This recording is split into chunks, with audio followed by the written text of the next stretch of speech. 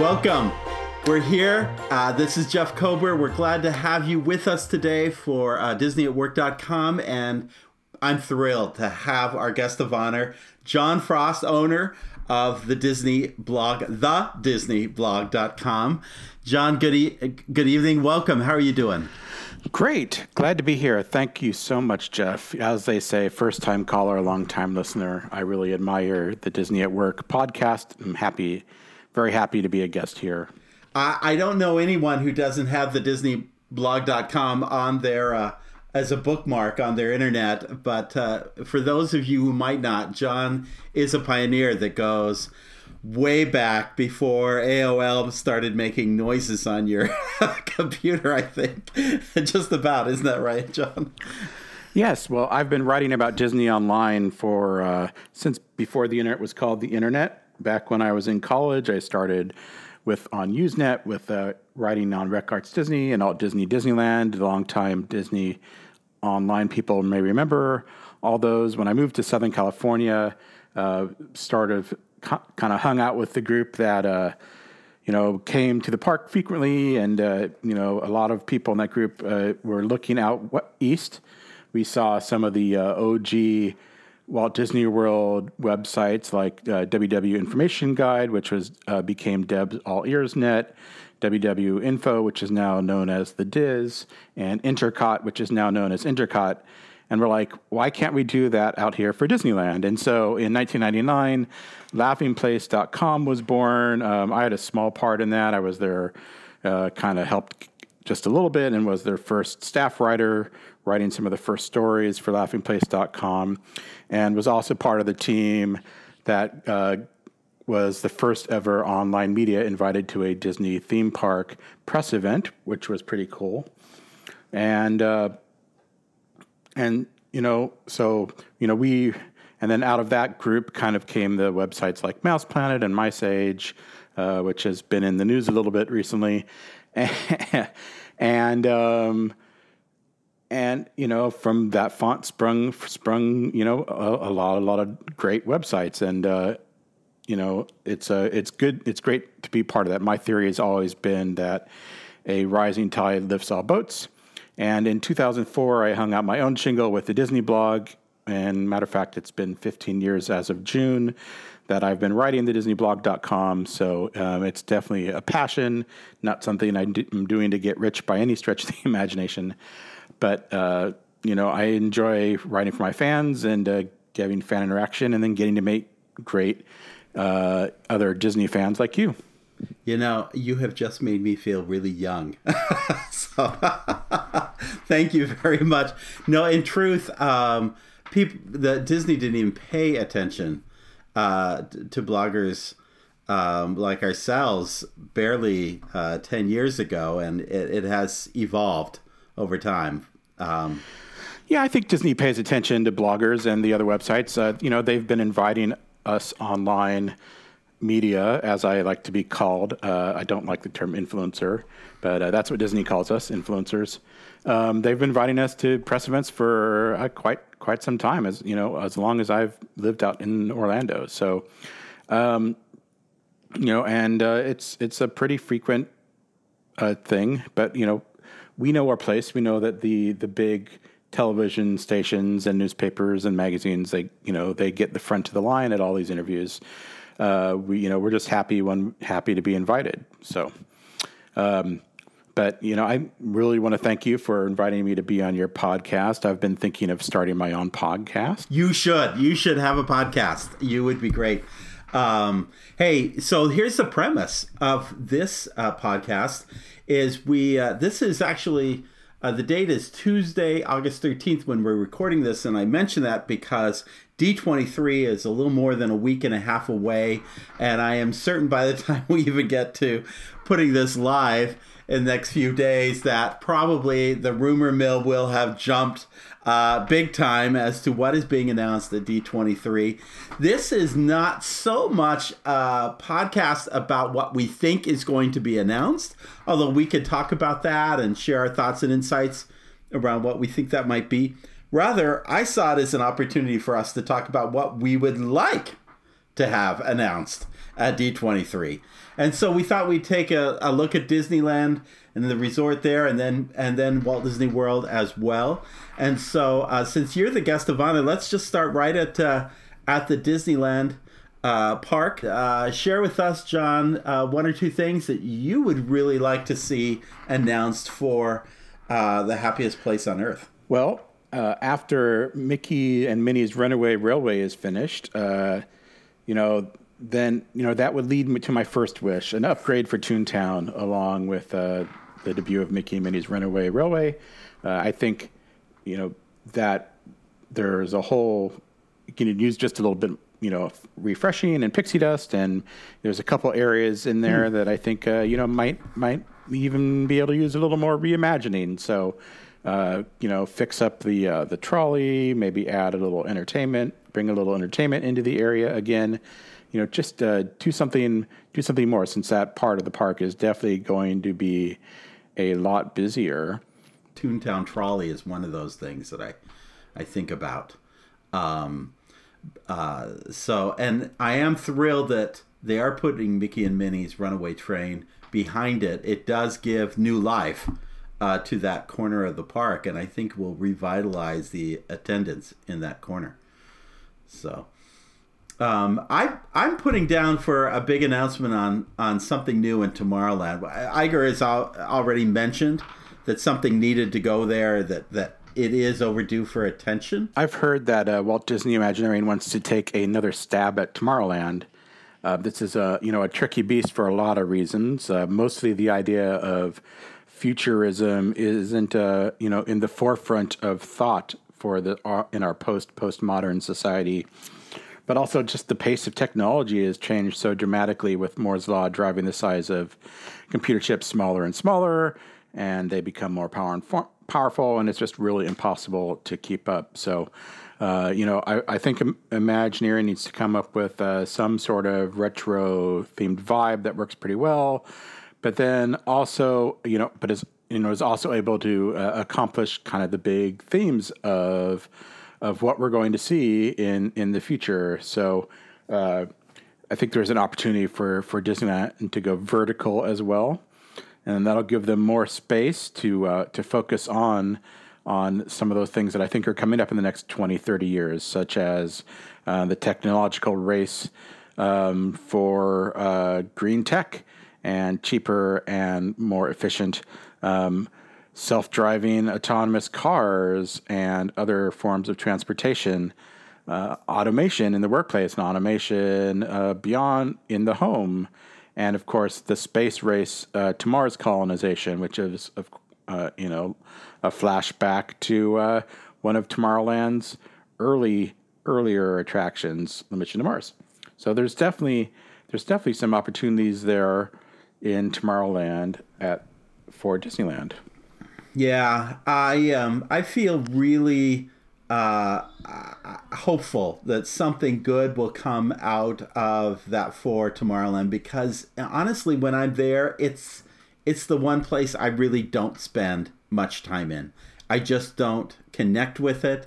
I grew up in Arizona, so Disneyland was the park we go to as a kid, and I loved Tomorrowland. I loved the People Mover, especially, and I know that the rocket rod's reconfigured and ADA requirements are changed, but I can't think that there isn't a way to throw money at figuring out that whole People Mover or something in that place, because that is such an important kinetic element to that corner of the park. Well, I'd like to hear about what you'd like to see change in the park. Walt's Park is very special, so I think you have to be careful with it. Yeah, no, I think there are a couple of things. One of them is that I think you have an older infrastructure where everything is leaned up against everything else. So you touch the Autopia, you're touching the submarines. I mean, it's all layered on top of each other. And, oh, by the way, you're touching the monorail because its track is running on. So that whole area that includes the old motorboat cruise area, the Autopias, all that is just one big challenge. in and of itself. Then you have things like the carousel building and the people mover tracks, which are, again, old infrastructure touching other elements. And when you don't have a promising IP, because it seems like everything has to be an IP, it's really hard to justify that larger budget. Moving over to DCA. Now, when I was there for Galaxy Edge's opening, they had a California version of Soarin' playing in the Soarin' Theater, and I couldn't have been happier. The print was a little old, needs to be digitized or something, but I love the original Soarin'. So I'd love for them to just keep that puppy permanent and not jumping to Epcot, but I wouldn't mind putting out an open gate for that at Epcot as well. Well, they do have a third theater out in Epcot, so they could rotate different versions of that theater in and out. I think that would be pretty cool. How about other sections of Disney California Adventure? Anything that you'd like to see? We've got a lot of stuff coming in with Marvel, although we don't call it Marvel, or the attorneys ask that we not. But with Spider-Man and other Ant-Man, what are your thoughts on other things for Disney California Adventure? Well, I think one thing that Disney California Adventure needs is better, more permanent festival facilities. Now that they've started, a food and wine and other festivals out there, there's better, permanent locations. I know they kind of had that idea when they first opened California Adventure, but they were never really big enough to accomplish what Disney needs to accomplish with a festival like that. So I think California Adventure could kind of make like Epcot and fill in some of the down periods of the year with better festivals throughout the year. So that's one thing I'd like to see. The other thing I'd really like to see is more Marvel in the parks. I know they're finishing building out this Marvel land, but and then connecting that to Guardians of the Galaxy. So there's a whole world of Marvel that could be explored out there with different types of ride technology. So more Marvel's definitely on my list. And then I think I guess staying over on that side of the park, I think there's been talk for a long time about an indoor coaster for DCA. Monsters Inc. Immediately springs to mind, that door roller coaster that everybody talked about. But I'm open to other ideas. But an indoor roller coaster, in the dark, like Rock and Roller Coaster is, or Turtle, the Crush roller coaster that they have out in the Studios Park in Paris. I think something like that is missing from the product mix, and there's definitely room for it over in the over by the Hyperion Theater and the existing that side of the park. Well, and I think the back end of the Hollywood backlot is a good place to address that. There's just space to do so many things, and it's just a missing. It's just a messy space right now as it is. So I was really surprised because I thought that they would put the Marvel, not to be called Marvel Edition, in that space. And I think there was some thought about that with the idea of changing out the entrance on that side of the park from Harbor Boulevard. But at any rate, it's not happening. So how about the rest of the Disneyland Resort? Anything else that's outside the gates for Downtown Disney or anything else, the hotels? Well, one of the things that I'd like to see, and this is maybe a little blue sky, but I think Disney should, if it comes on the market, purchase Garden Walk, which would connect the Disneyland main two parks to its remote parking across Catella and down Harbor a little bit. And then use that property there to build a third gate connected by a new transportation system. Maybe that's a people mover or a gondola or some other system, but something that stays off the roads. And then take advantage of that property that was going to be the East Gateway entrance and build some parking structures over there to accommodate all the new traffic. So I'm not saying they need to build that third gate right away, but they should make an announcement soon because it's going to, those things take 7 to 10 years to build. And there's definitely demand and for more capacity, and they're running out of space in the two parks. So, declare now that property is going to become a third park. And, the other thing that they need is more hotel rooms. So I think there's the Garden Walk idea originally had some Disney owned or managed hotels in it, but where I'd like to see is in that parking lot that's behind the Paradise Pier Hotel, build a new luxury resort back there. Don't build it over downtown Disney. I thought that was a crazy place for a hotel, right on top of your other hotels.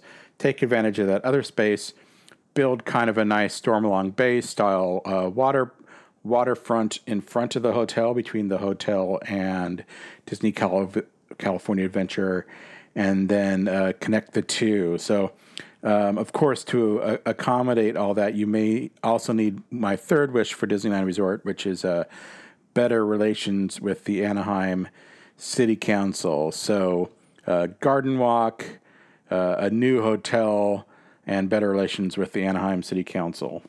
Anything else? And I agree, anything on parking, it would be. And I wouldn't mind, it would be interesting to see a Star Wars hotel show up as a boutique kind of experience. Yeah, I think Disney may want to see how well the Star Wars hotel does out in Orlando before they decide to build one in Disneyland. But I'm not opposed to the idea of an ultra-themed hotel out there in California.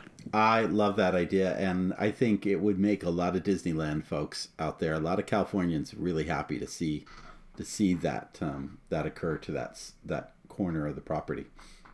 All right, we'll take a plane over to Florida, and I have a feeling our list for Walt Disney World may be a little longer than our list for Disneyland. So let's just do it. Let's go to the next.